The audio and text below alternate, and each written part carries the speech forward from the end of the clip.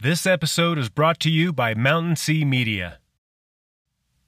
I spent half my life near the Pacific Ocean and the other half in the mountains of Central Oregon. These places are full of profound stories and experiences that guide my life, even now as a media creator and a beer professional.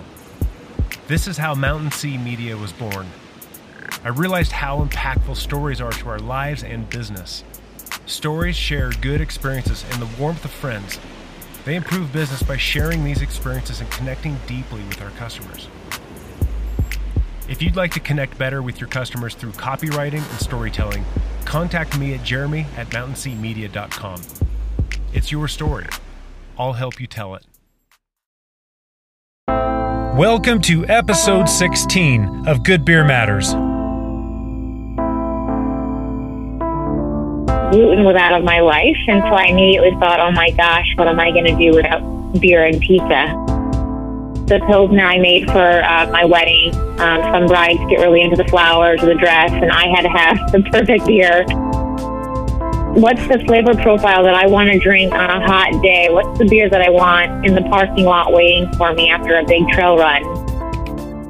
Gluten is a naturally occurring protein in cereal grains that gives dough its elasticity. It is also responsible for putting many people in the fetal position, if not the hospital. Gluten-free beers are those that are made with grains that do not contain gluten, such as rice, sorghum, buckwheat, corn, and even lentils. However, gluten-removed beers are made the traditional way, and then, you guessed it, the gluten is removed. I have often overheard drinkers regard the best of these beers as being, quote, not that bad. In this episode, we talked to one woman who pursued a better option. She pushed through her wall of a gluten allergy, environmental impact, and the lack of options for a post-race recovery beer. We talk about gluten, good beer, and the good form of suffering. This episode is dedicated to those willing to push for something better. Welcome to the Sufferfest. My name is Jeremy. I'm a certified Cicerone, BJCP judge, IBD certified brewer, and a beer writer. I believe the art, the science, and the culture of beer has more of a profound effect on us than we realize. I believe there's a world of wisdom found in every glass, and I intend to get to the bottom of it. This is Good Beer Matters. These are the stories of us, of great food and the beer that brings it all together. I hope you enjoy episode 16 of Good Beer Matters with Caitlin Landsberg, the founder and CEO of Sufferfest Beer Company.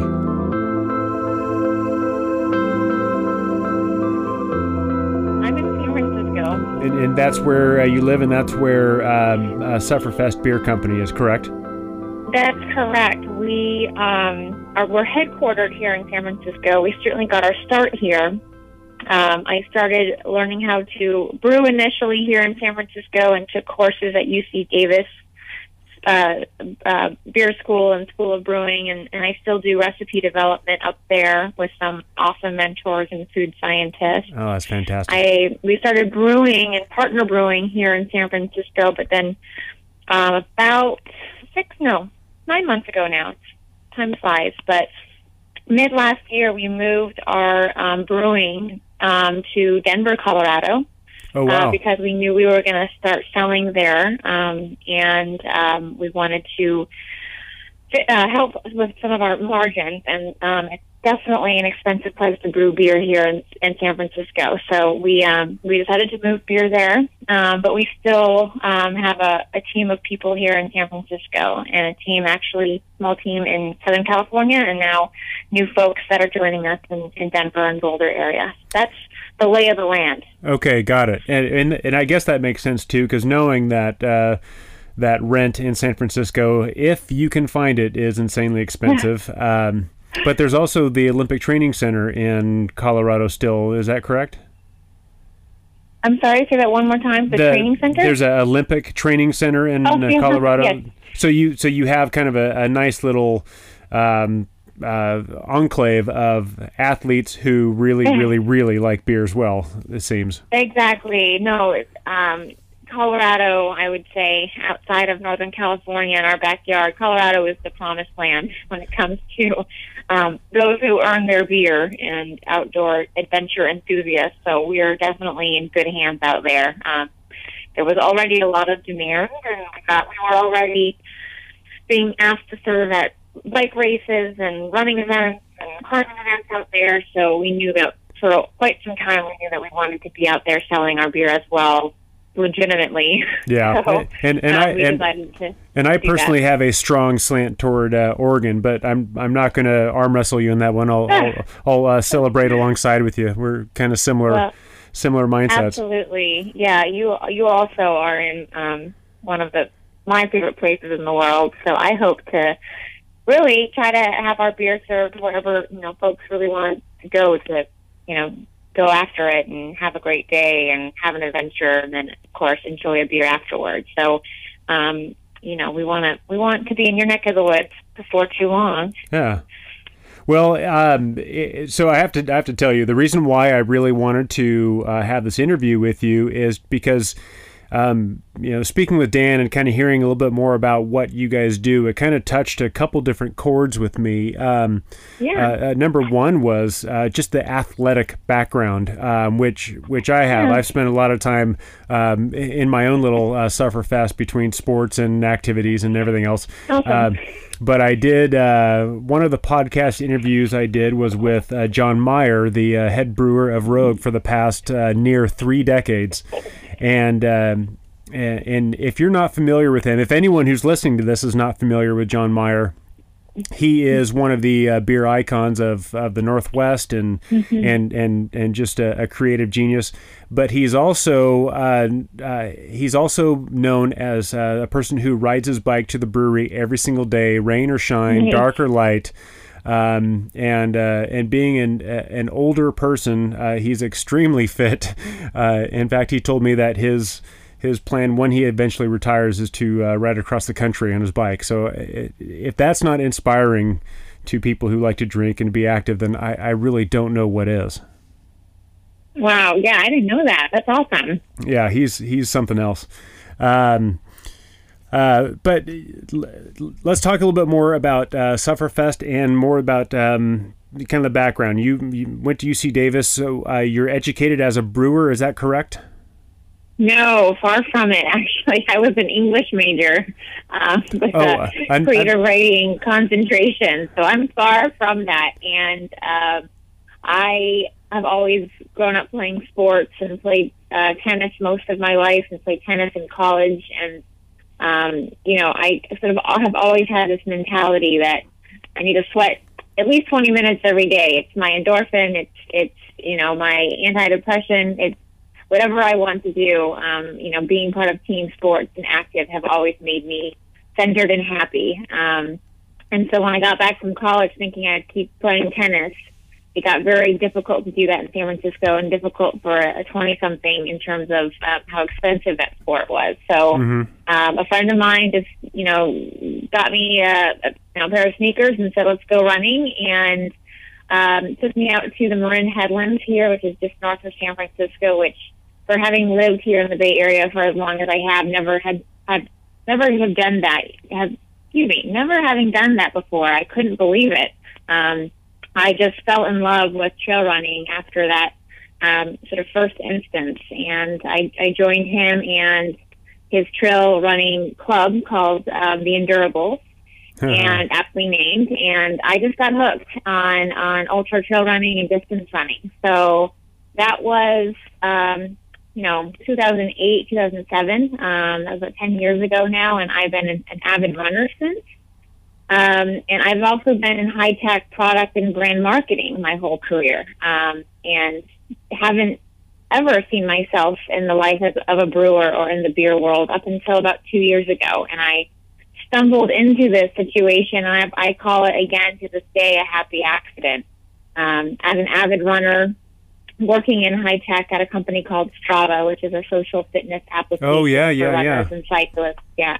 Most people know it who are, endurance athletes and into the quantified self. We would have a saying, if it's not on Strava, it didn't happen, and I still feel that way.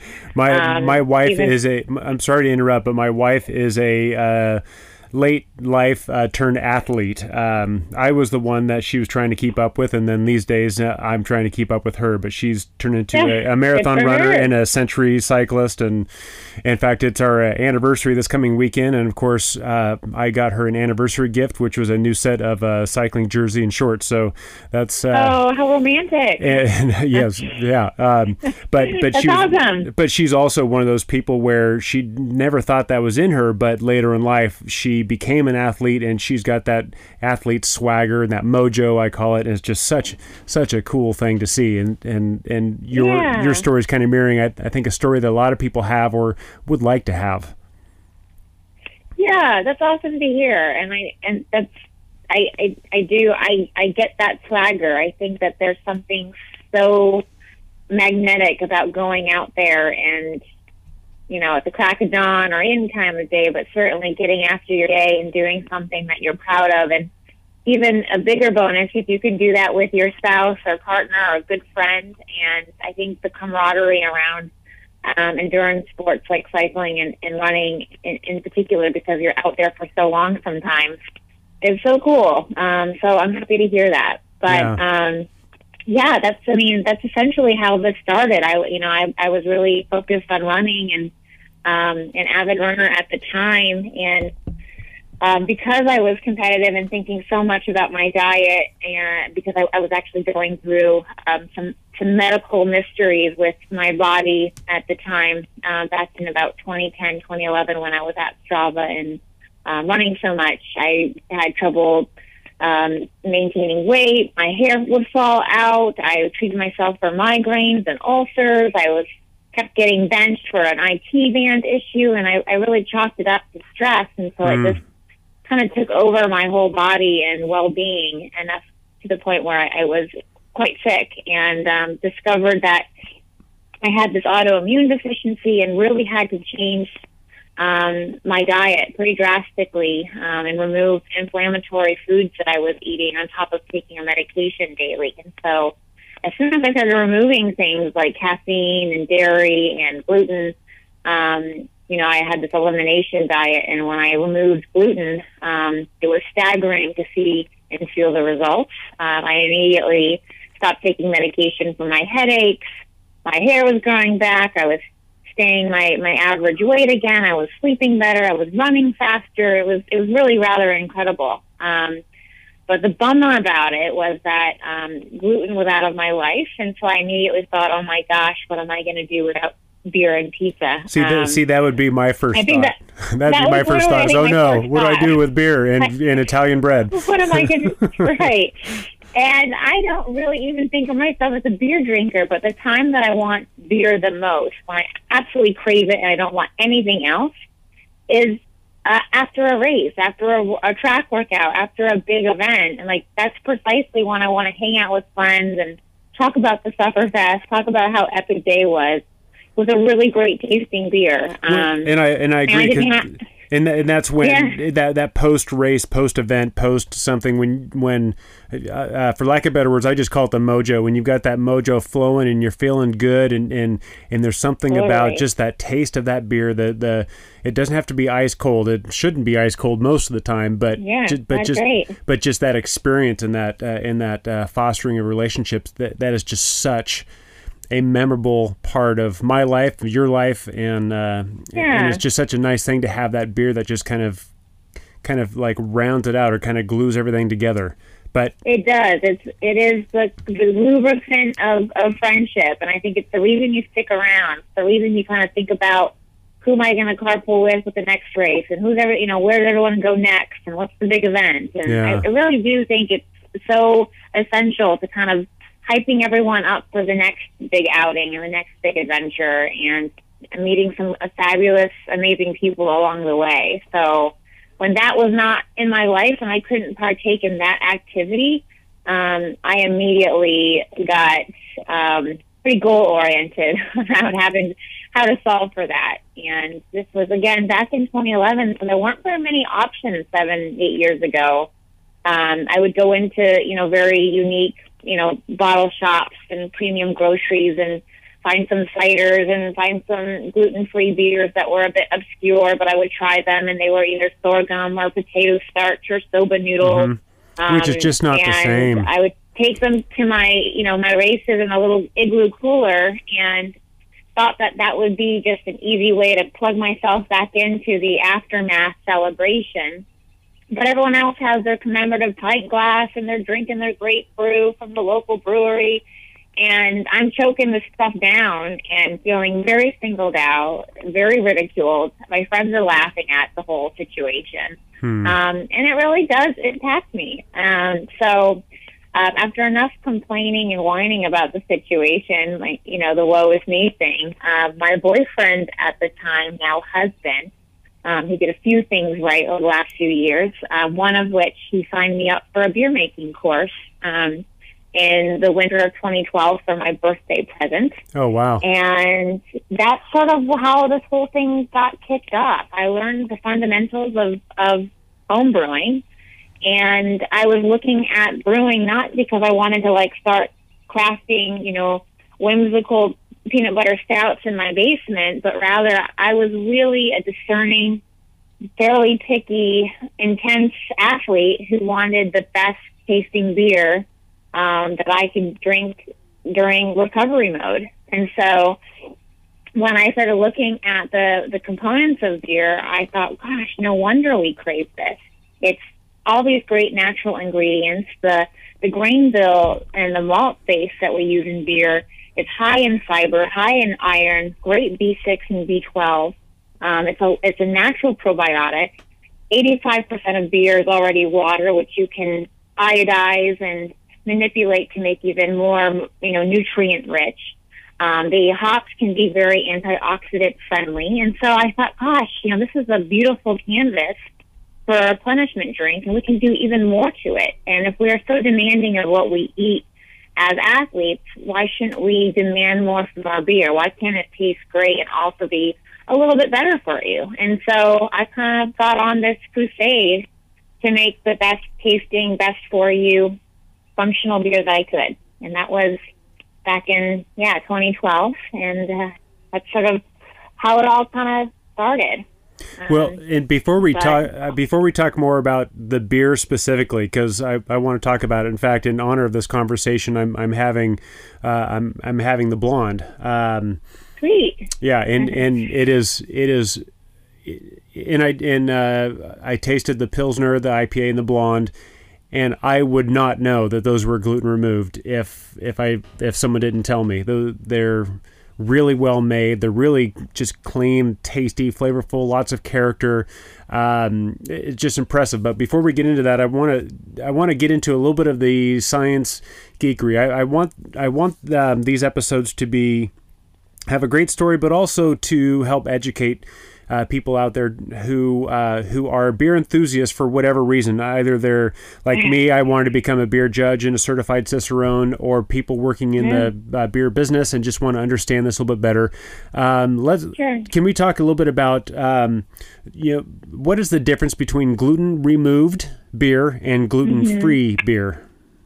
Sure. Yeah. So gluten free, that word "free" on labels is approved by the TTB, which is our federal review board that denies or approves what you can say on any given label that you see on any given spirit, wine, or beer beverage that you can pick up in the United States. And so gluten-free, again, is the term that you can use when you use beer ingredients that don't contain gluten, clearly, which is a barley adjunct, meaning barley is not used in the creation of the beer that you are drinking if it is gluten free. And oftentimes, most often, beer you would see is sorghum based. That's it's a root. I believe it's a derivative from an African root. And it's what I learned to brew when I was home brewing, what I learned how to brew when I was trying to figure out how to make gluten-free taste acceptable. And there I think hats off to a lot of methodologies that don't use a barley as their malt, because there is, I think, a lot of trickiness to it, and unfortunately we still call it beer because it is fermented. But I think that gives a different impression to the drinker, because I find sorghum, unfortunately, to be very viscous and very doughy and starchy, and other adjuncts out there I think are pretty cool. I've tried a bunch of different potato starch bases and soba bases, but a gluten-removed beer, which is what we make, allows us to make a craft beer like any other conventional beer, using barley, using rye, using any of those grains that have a prolamin protein in it. Yeah, the cereal grains, right? Sensitivities, exactly. And what we do is create a beer like you would any other beer, but in the post-brewing process, in the fermentation tank, we add a natural enzyme. This enzyme has been used in beer for eons by major brands that people would know and will have had and consumed, to work on balance and clarity for said brands. But at the right ratios during fermentation, this enzyme also eats away at the prolamin protein, which is, again, that protein that's found in those grains that do give us our sensitivities. So after about 72 hours of this enzyme actively eating away at the grain in the fermentation tank, our beer is rendered gluten-free, essentially. We batch test all of our brews, and with the most sensitive tests available. They all are registered at under 5 parts per million, or non-detectable. Gluten obviously was once used in the making of the beer, so we use the term crafted to remove gluten. But for all intents and purposes, it's really a fantastic beverage to have if you're concerned from a dietary perspective, or also if you're just trying to avoid it for inflammatory reasons like me. But the best part about it is that it tastes just like you'd expect. We're able to maintain and protect the original flavor and profile, but just not without the gluten. So when I discovered this at UC Davis, beer was back. Immediately it was just like, sounds of church bells and, fireworks started exploding. The clouds parted and the me. angels sang. Yeah, exactly. Now, it was pretty awesome. Is this an enzyme that even home brewers could get their hands on and create gluten-removed beer at home? Yeah, you could. It's called Brewers Clarex, and if anyone has just a brewer supply group that they like to go to, or White Labs can provide that. Will you spell that? I want to make sure I heard that correctly. Yes, Brewers Clarex, Clarex. Clarex, okay. And all the pitch rates and instructions are given through any of those sources. Now, this enzyme has to go in during the fermentation process, or can it go in like post-fermentation, the secondaries and bright tanks? Fermentation. Has to be in fermentation. Okay. Yeah, the pitch is fairly specific. Okay.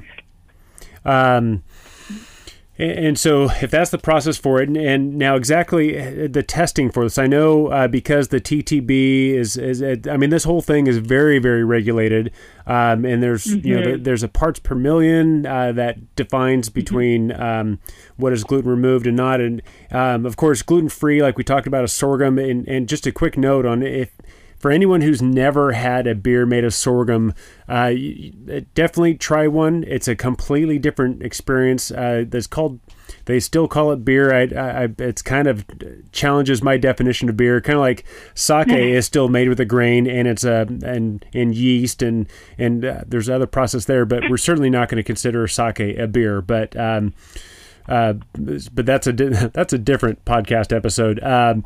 The sorghum beers that I've tried have almost I'm going to sound really irreverent, so anyone out there, please forgive me, but it tastes a little bit like a pasty, almost like there's like a glue kind of flavor and a little bit of a texture to it that is not horribly off-putting, but it's just not the same. It's just not the same at all.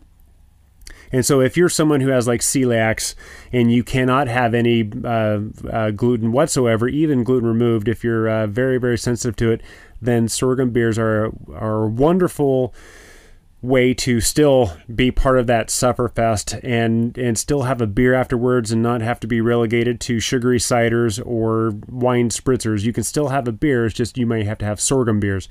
But now for those who are not extremely sensitive to gluten, now we get back into the gluten removed beers. Do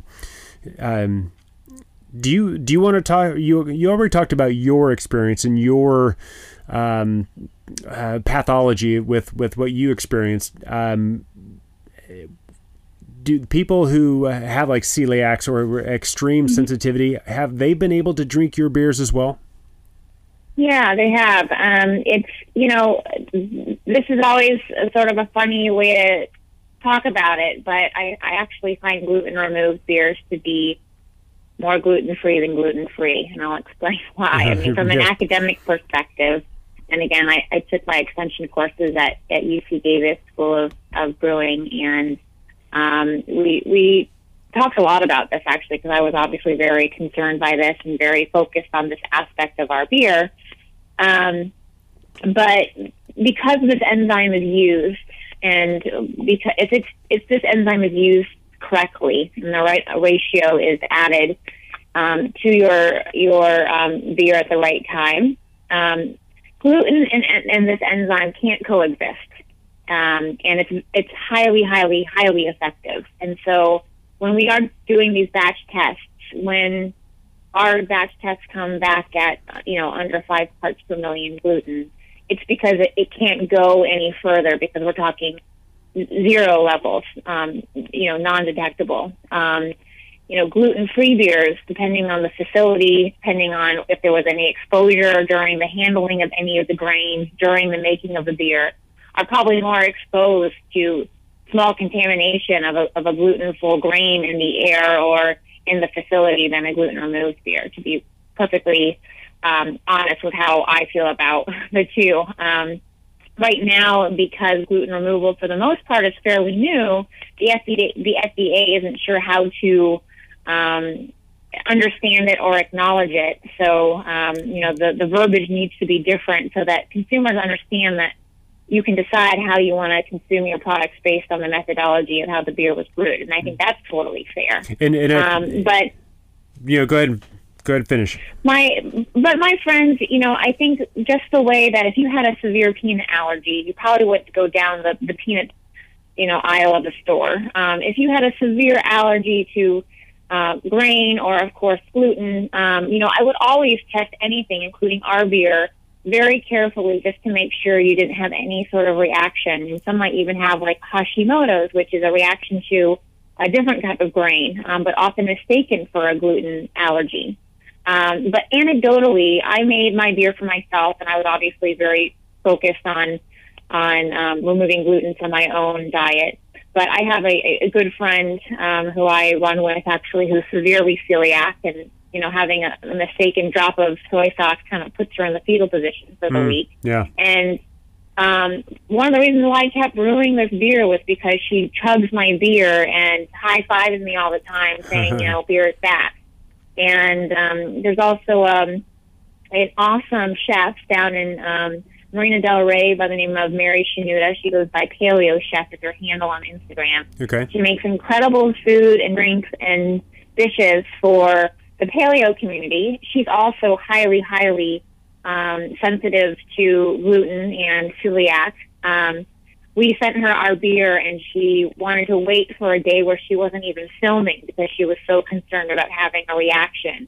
Yeah. And she wrote back and said, this is finally a beer I can drink, and she's made butterscotch beer butter with it. She's, filmed different ingredients using our beer, and it's just so nice to see people who had once really, really struggled with this dilemma finally find something and find the methodology that works for them. So we're not unique in that.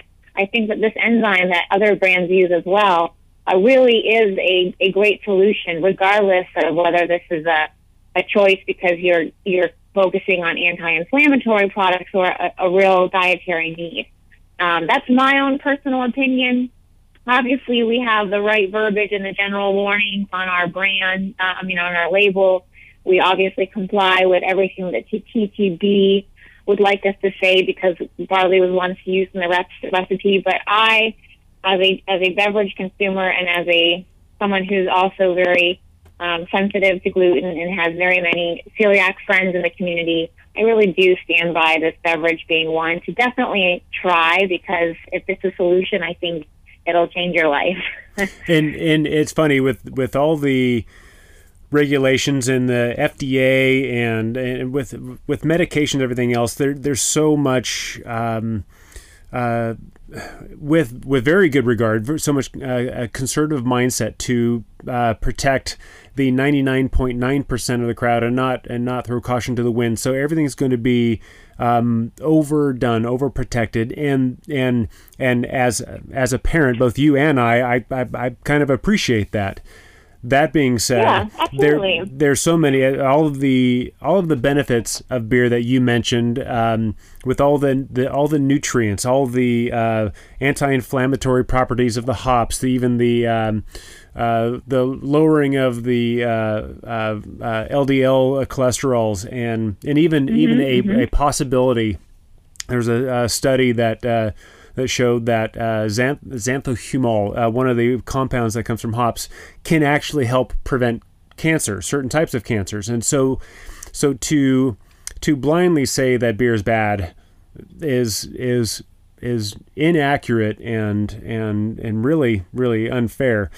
However, to go on the other side, just say, hey, let's drink as much as we want. The bottom line of all this is that moderation is still the key. And if you're one of those people who you're not sure if you can drink this or not, well, just like anything else in life, just try it. You don't have to do a cannonball into the pool, but dip your toes and see what you think. Right. Exactly. And this is a beer that has a lot of other people who are dealing with just a gluten intolerance, or I know people who just gluten just makes them feel kind of funky or a little bit bloated. Yeah, right. And that's the extent of it. And so they remove gluten just because they want to feel light and clean and healthy. And then I know people who, gluten just absolutely destroys them. Right. This is one of those beers to try. It may affect a certain group of people because technically, according to the government, there is still trace amounts of gluten in there. But as you just said, likely there's not. So this is definitely one of those beers to try. But now, can we talk about the beer itself? Not the gluten part of it, not the let's think of it. But I'm a guy who I love my Italian bread. I love my pizza. I love my gluten is not my enemy. But bad beer is. When I tasted your IPA, your Pilsner, and your Blonde, I frankly I couldn't believe that this was a niche beer. I was expecting something that. I wasn't expecting a sorghum beer because I knew it was still made with barley, but there is a brand of gluten removed beer that is very, very big, nationally known, really huge, and I won't say which one it is because I'm not going to endorse that, but tasting their IPA, it tastes like a normal IPA, but it just kind of falls flat. The middle part of the flavor just kind of dips and goes away, and it's just kind of Your beers, all three of them, just tasted spot on to the style. They were balanced, they were crisp, they were clean, both in color, clarity, and just flavor. There were no off flavors. There everything, like I said, if someone handed me your IPA, your Pilsner, your Blonde, and said, hey, enjoy it, I never would have guessed. Even if I were paying very close attention in a beer competition, I never would have guessed these were gluten removed, because they're just really, really good and well done. And that's the whole point. We actually never talk about the fact that they're gluten removed or functional necessarily. I mean, of course, I love talking about the microbiology of beer, but really the whole point and the reason why, I was so determined to find something was because I did feel singled out and I felt like I was settling.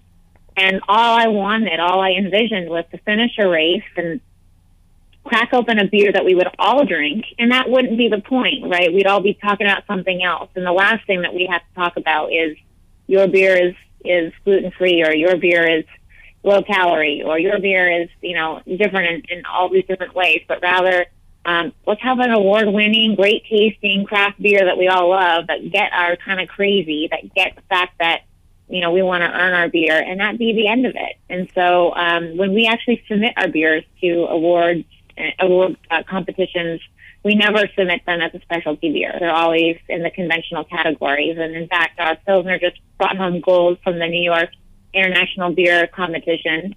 Our Pilsner was also the 2017 Good Food Award winner. And in both categories, beating out large, brands that are conventional in every sense of the word. So I think taste absolutely is number one, and that's the number one thing we want to solve for first. And then we get to have some of the fun food science stuff follow. Well, it seems that, here you felt singled out because you couldn't have a beer, but now you can have a beer. But it seems like, why would you, at the end of a big race or a big event, a sporting event, when you're hanging out with all your friends drinking a beer, it seems like having that gluten-free or gluten-removed or no gluten, it seems like having that conversation would defeat the whole point of it. Right. It seems like just having the gluten conversation is just exhausted already. So just having a really, really good beer, gluten-removed or not, we can just, like we were talking about, just enjoy that post-race mojo, that beer and that gathering with friends, and not even have to say the G word. Totally. And they're all very self-referential. I was inspired to make each of my beers based on something going on in my life that I was going through or figuring out. So the Pilsner, the Flyby Pilsner, is definitely my baby. Mm-hmm. I love all my children the same, of course, but the Pilsner I made for my wedding. Some brides get really into the flowers or the dress, and I had to have the perfect beer. So the Pilsner, what we had, it was a bride's beer. We got it labeled. It's beautiful. It was actually before I even started Supperfest, but enough people wanted it that night after getting all different kinds of local brands to drink. Everyone wanted, the bride's beer. Maybe I pushed them to do it. I don't know. Well, you were the bride. You kind of had a captive audience there. Yeah, exactly. So maybe I might have, nudged a few more people to drink my beer over someone else's. But it did give me that extra push that, man, I think I might be onto something, and I think people like it. And so the Pilsner is definitely close to my heart for that reason. The Shakeout Blonde I made actually after I had my first child. Uh-huh. It was really my postpartum get back into shape beer. I thought, it's the summertime. What's the flavor profile that I want to drink on a hot day? What's the beer that I want in the parking lot waiting for me after a big trail run? So I really wanted a much more tropical, bright, fruity beer, which is why we have the Shakeout in its profile. And then the Taper, because I was injured for so long, I took about 9 months off with an IT injury. Mm-hmm. I got really into just sipping beers and foam rolling, and having to just understand that part of training is also taking rest days and slowing down and reminding ourselves that, the good times that we get to achieve on the bike ride or on the run are only achievable if you kind of let your body rest up for a couple of days. So the Taper is our largest, 7.5% West Coast style IPA, definitely meant to be sipped like a session, but definitely evokes, a damp hike in the Muir Woods for me with that pine and resin profile, and it really does evoke a really nice time in my life where I slowed some things down. So they all have a nice story for me, and hopefully people can kind of advocate around what they like and what those words mean to them. Well, and it's a nice option because that IPA is not It's not over hopped. It's not over bittered. It's just really balanced, but it is an IPA. So there's that lingering bitterness that comes through, that pine that comes through. And it's a very telling, especially of where you're from with all the pine trees around there too. That's just kind of like, hey, this is a great story of where we're from and a little bit of the terroir. But this blonde that I'm tasting right now is just, it's obviously it's not an IPA, so there's not as much bitterness there, but just these wonderful flavors that balance it's like a low medium body, so it's not just dry and wispy. I mean, there's some substance there, but it has this wonderful like grapefruit zest and just a hint of like strawberry flavors in there too that just makes me think, it's summertime with like a nice chicken salad that just came off the grill, then this is like perfect beer, especially after like a, of course my wife will go run or ride and I'd rather go swim or paddle, but still after sweating and just kind of working it, then this is like better than Gatorade. Yeah, totally. And speaking of Gatorade, well, I shouldn't mention them out loud, but the other G word. Speaking of energy drinks out there that people might recognize or drink on occasion, we have 2 new beers coming out, actually this springtime. And in June we will launch first of its kind electrolytic and nutritive beer called the FKT. It's called the Fastest Known Time, and we introduce iodized salt and electrolytic qualities along with blackcurrant superfood. It has just as much sodium and potassium content as those energy drink brands out there that you might have stumbled upon in your lifetime. And the blackcurrant is just this amazing food that I've been learning about, and it packs 4 times as much vitamin C than your average blueberry. It's got this amazing tang, amazing aroma. It's really great for immunity boosting. And so we're really trying to give someone that extra edge, that extra replenishment, while still having a really nice, balanced pale ale goza. I really kind of, I kind of, based on its coloring and its flavor profile, it's a kombucha beer love child, and I'm dying to get it out there so people can try it and let me know what they think. Well, and you did say the magic word, at least for me, is gosa, and to me, gosas are kind of like the beer equivalent of margaritas, and margaritas are like the drink equivalent of a sports drink. So it's just kind of, you've got the salt, you've got the sour, it's you have all those things that actually help support you after a sweaty event, but. I'll have to keep an eye out for those. Those sound interesting. Interesting. Definitely. And then the next beer that we're coming out right on its heels this summertime is our repeat Kolsch, and it's our first low calorie, low carb beer that's enhanced with bee pollen superfood. Oh wow! Bee pollen. I use it on my face. I use it on my skin. Use it in my hair. The beer. It's like it's amazing. It's got amazing antioxidants. It packs so much protein in it, and it gives this wonderful aroma of sweetness and honey and that mead-like aspect to a Kolsch. So you get lots of great flavor, at least the thought of flavors, but there's no real additive in terms of more sugar and fermentation, which is why we can maintain that low calorie for that beer. But it's bright and crisp, and I'm excited for that one too. So lots of good stuff on the horizon. So, and just a little side question is, I noticed all the beers that you mentioned and that you've put out are lighter beers. Do you have any plans to do stuff like porter, stouts, anything like that? Yeah, that's a good question, and my team asks you that all the time.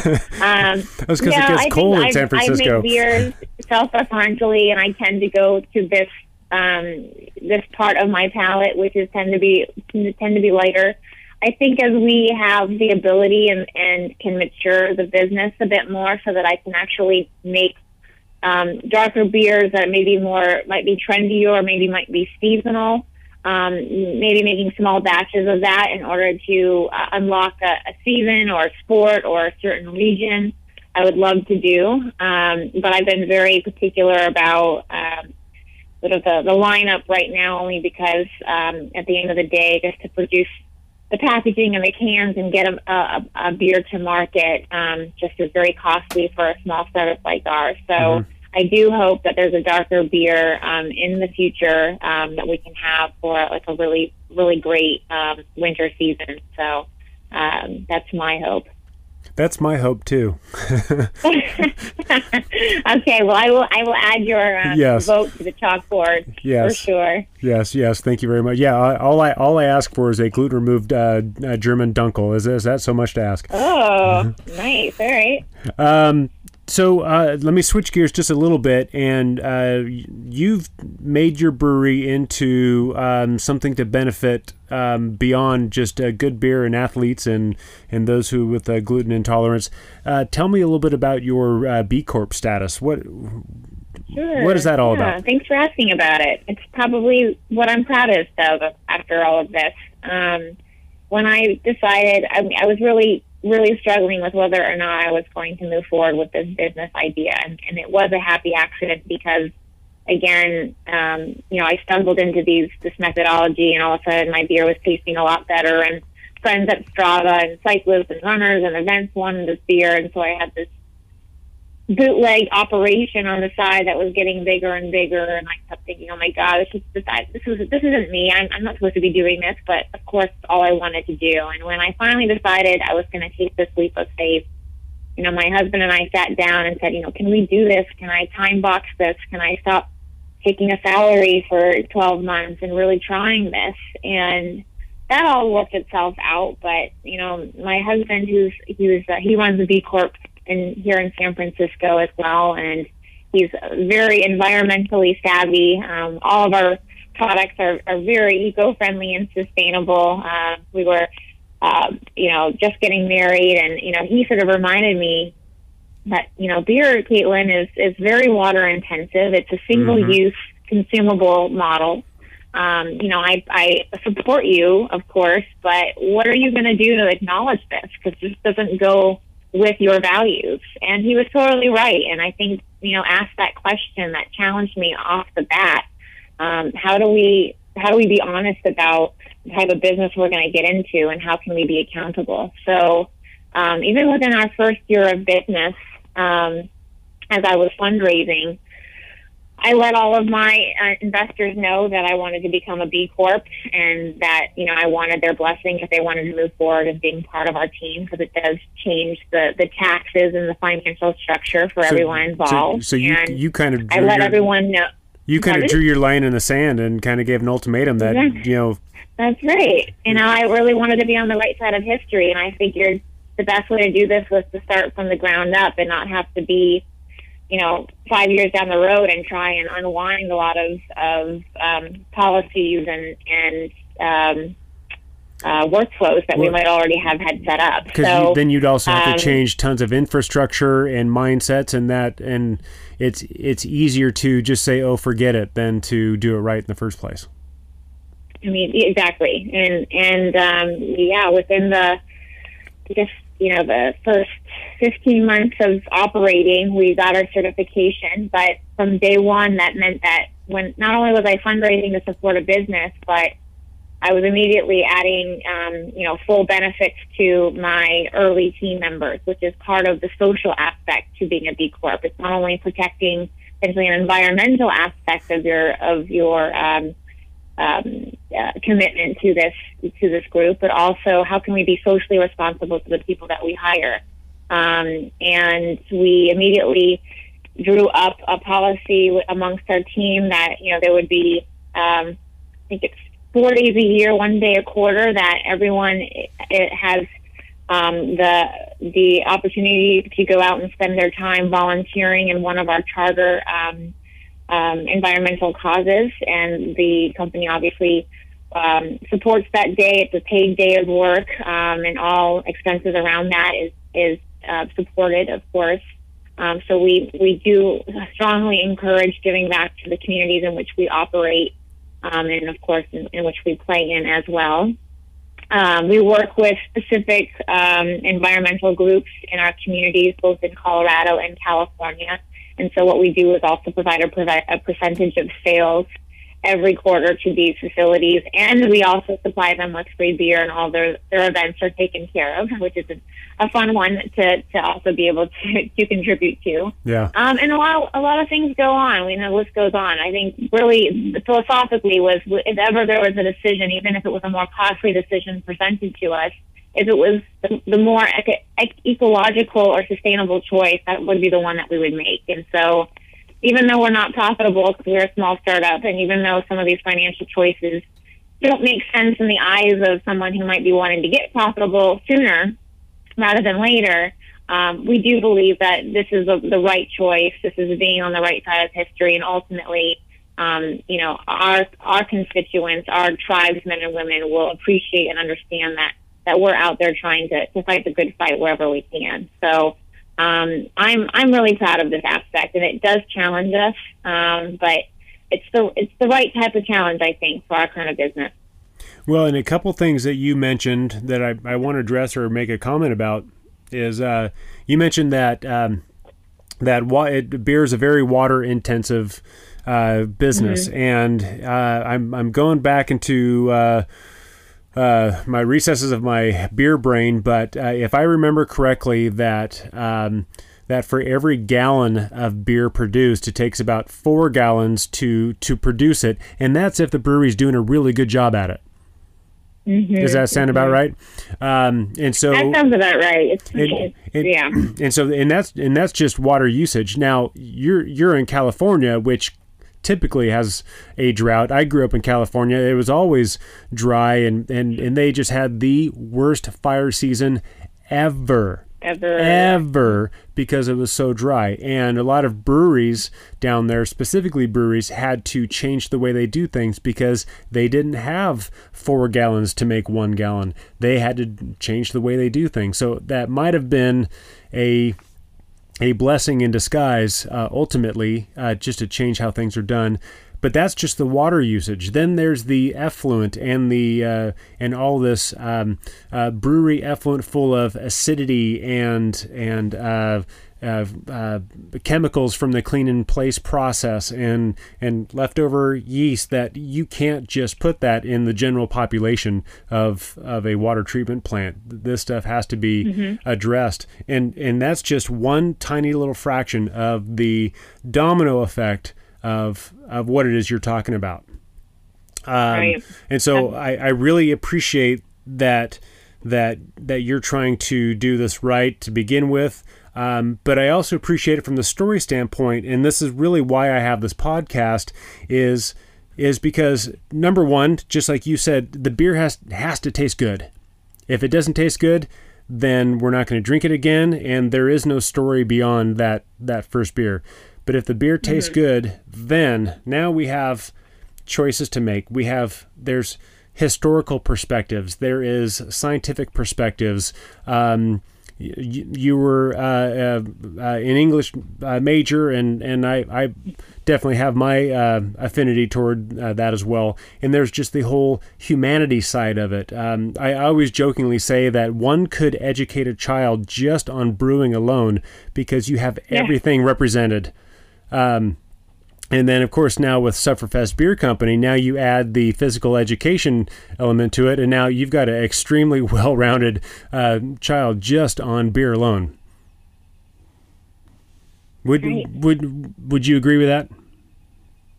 Yes, I mean, absolutely. I mean, I think that's so true and so on point. I think it's such an incredible story, but supply chain that goes along with that story for sure. Well, it's just really wonderful to, okay, we get this beer, we really enjoy this beer. Now, that post-race, that post-dinner, that post-whatever, let's have a conversation about it.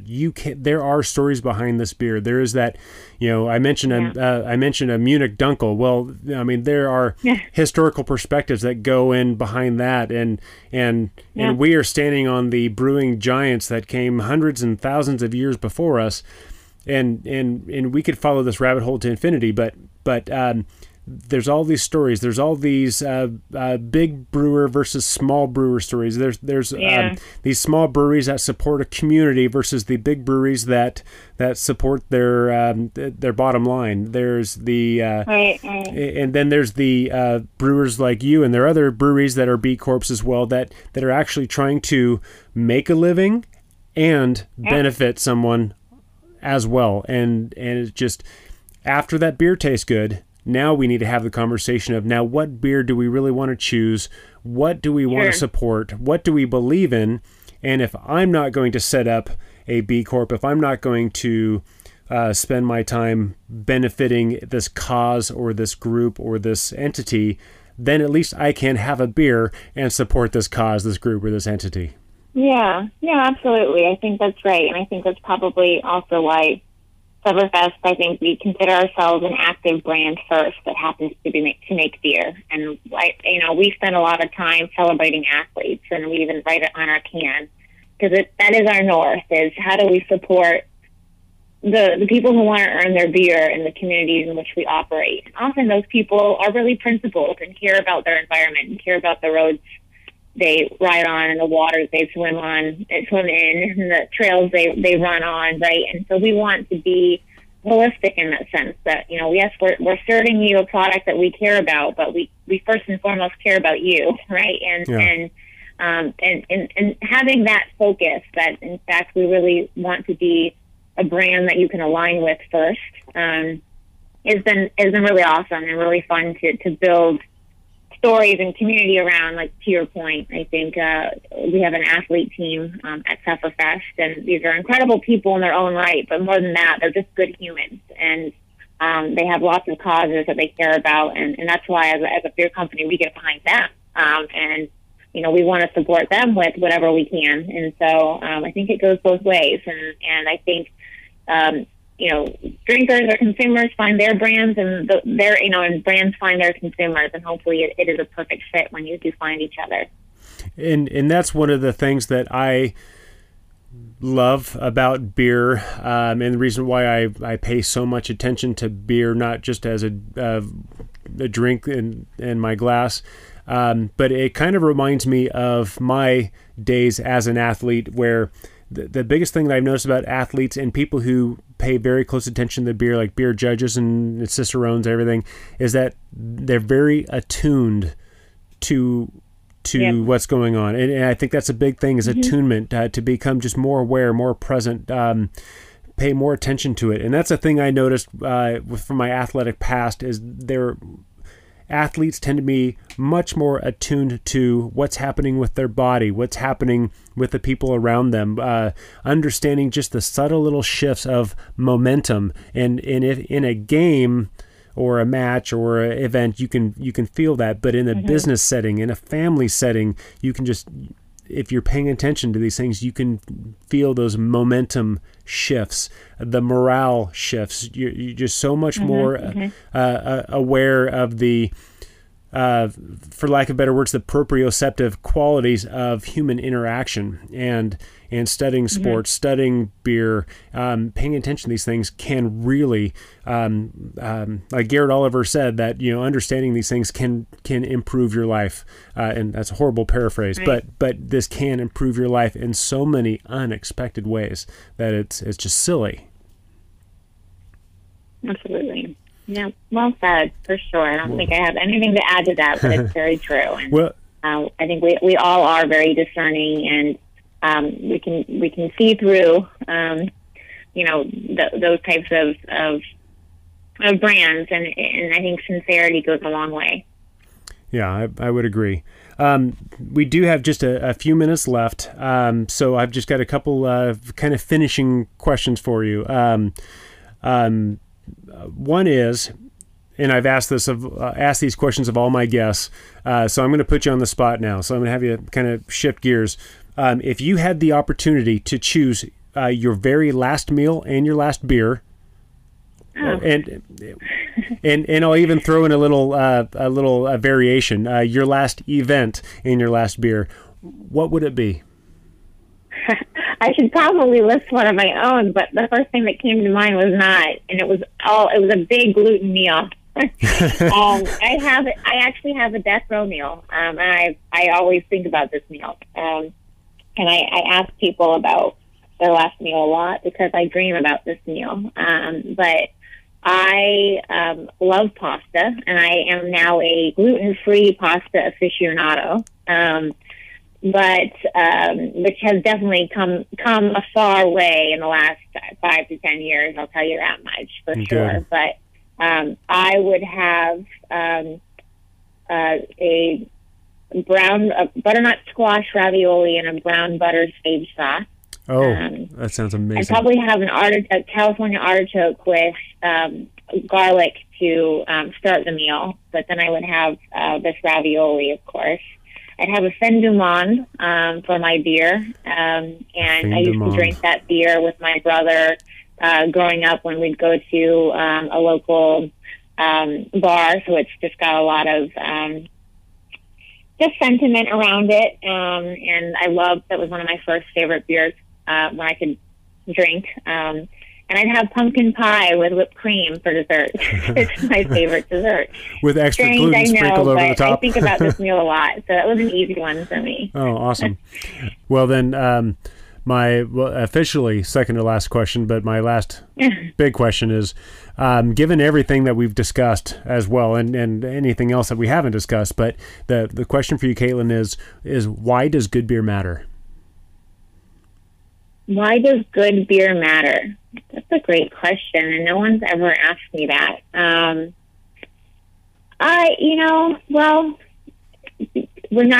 least how I interpret that question, since it's on the fly, of course. The Pilsner I would consider my best beer, and one of the reasons why is that it's single hopped. You can't hide behind anything. They're harder to find. They take longer. They're lagers, of course. I think they require nurture, and it's a bit of an art form and a bit of a science. And it's my stamp on something that I learned, that I have appreciated, my artistic form out into the world. And I think that in some ways, then every beer that's produced is good if it's someone's honest, best attempt at something that they are passionate about, just the way that you might be passionate about playing a song on the guitar or doing a watercolor postcard, what have you. I think it's an expression of what you love and what you're passionate about. And so I think that's why I have pride around that beer in particular, because you can't hide behind the hops. You can't hide behind a lot of ABV. It just needs to be clean and balanced and true to taste and true to style, in my opinion, for it to be a good beer. And I think that means that I just became coachable, and I became critiqued, and I listened, and it became an expression of what I was really passionate about during that time in my life. So that's how I interpret the question. I think all beer can be good depending on your intention behind it. Yeah, that's perfect. Well, you just kind of reminded me of something I heard a long time ago, and it's just one of those quotes that resonates. But it was something along the lines of, "Once upon a time, Jimi Hendrix picked up a guitar, and he sucked. Thank God he didn't put it down." That's right. Right. Well, that's great. It's just there's that passion. There's just that, hey, I need to do this, and it's just going to get better. Totally, I love that. Well, Caitlin, is there anything you'd like to add, especially including where people can find you online and where people can find your beer? Yeah. That's a great question, and thank you for the reminder. Yes, people can learn more about our beers at supperfestbeer.com. We put information and tasting notes and a full nutritional panel about all of our beers online, so you can check that out. And our athletes actually provide race reports and great photos from their events, drinking beer out there, of course, to celebrate at the end. We have lots of great recipe submissions with our beer being used in the recipe. So actually is becoming a more fun and useful resource, and who wants to check that out. But in terms of finding us, we are sold in California and in Colorado. In California, you can find us at lots of the retailers that you would ideally stumble upon or expect, like Safeway or Whole Foods or Sprouts, for instance. But if you aren't in California or Colorado, which may be likely, we are also available on Craft City Online, and you can just find that on our website. And they ship directly to your door in 34 states. They're great to work with. Donovan is the manager and owner of that bottle shop, and he's licensed to ship to you. So we can do that as well. So hopefully, if you're interested, and if you don't see us at an event in your location anytime soon, you can get us in the mail. And I will say every company and their mother's company has a blog on the website. But I actually looked at the blog on your website, and there were actually some very interesting articles. One in particular was about the health benefits of beer, where you get into a little bit of nitty-gritty without getting into the weeds, but then you have links to those weeds and those studies if people are interested. So it's kind of a nice resource for people who have given up on beer and have gone the route of cider, which is not a bad thing. But if you're a beer lover and gluten intolerant, well, there's still light at the end of that particular tunnel. Indeed. Awesome. Thanks. Caitlin, thank you so much for checking out our blog. Yeah, and thank you so much for being on the podcast and kind of sharing the story and some of the knowledge. And gosh, I feel like I should have some awesome quote about being athletic and drinking beer, but those are some of the two best things to do: is go drink beer, but earn it first. That's right. We say sweat, suffer, celebrate. Absolutely, and have an awesome time doing it, of course. Yeah. Anyway, have a wonderful night, and thank you again. All right. Thank you. Take care. Bye-bye. Gluten allergies have become a part of our public consciousness. If you are gluten sensitive, I urge you to try Sufferfest beer to see how it affects you. Thanks to Caitlin and Sufferfest Beer Company, both gluten-tolerant and intolerant people can connect while drinking the same beer and never have to discuss gluten again. In the next episode, we explore how different cultures around the world raise children within the culture of beer. Good Beer Matters is a show about great beer, great friends, and the experiences we create together. But it's also about better appreciation of the beer you enjoy. I believe better education leads to better enjoyment. So if you're a beer and food professional or even a beer enthusiast, then please go to iTunes or Stitcher.com and subscribe to Good Beer Matters. Better yet, send me an email at jeremy@goodbeermatters.net or connect with me on Facebook and tell me what beer stories or knowledge you'd like to hear more about. After that, grab a beer, hang out with friends, and let the world open up. Thank you for listening. Cheers.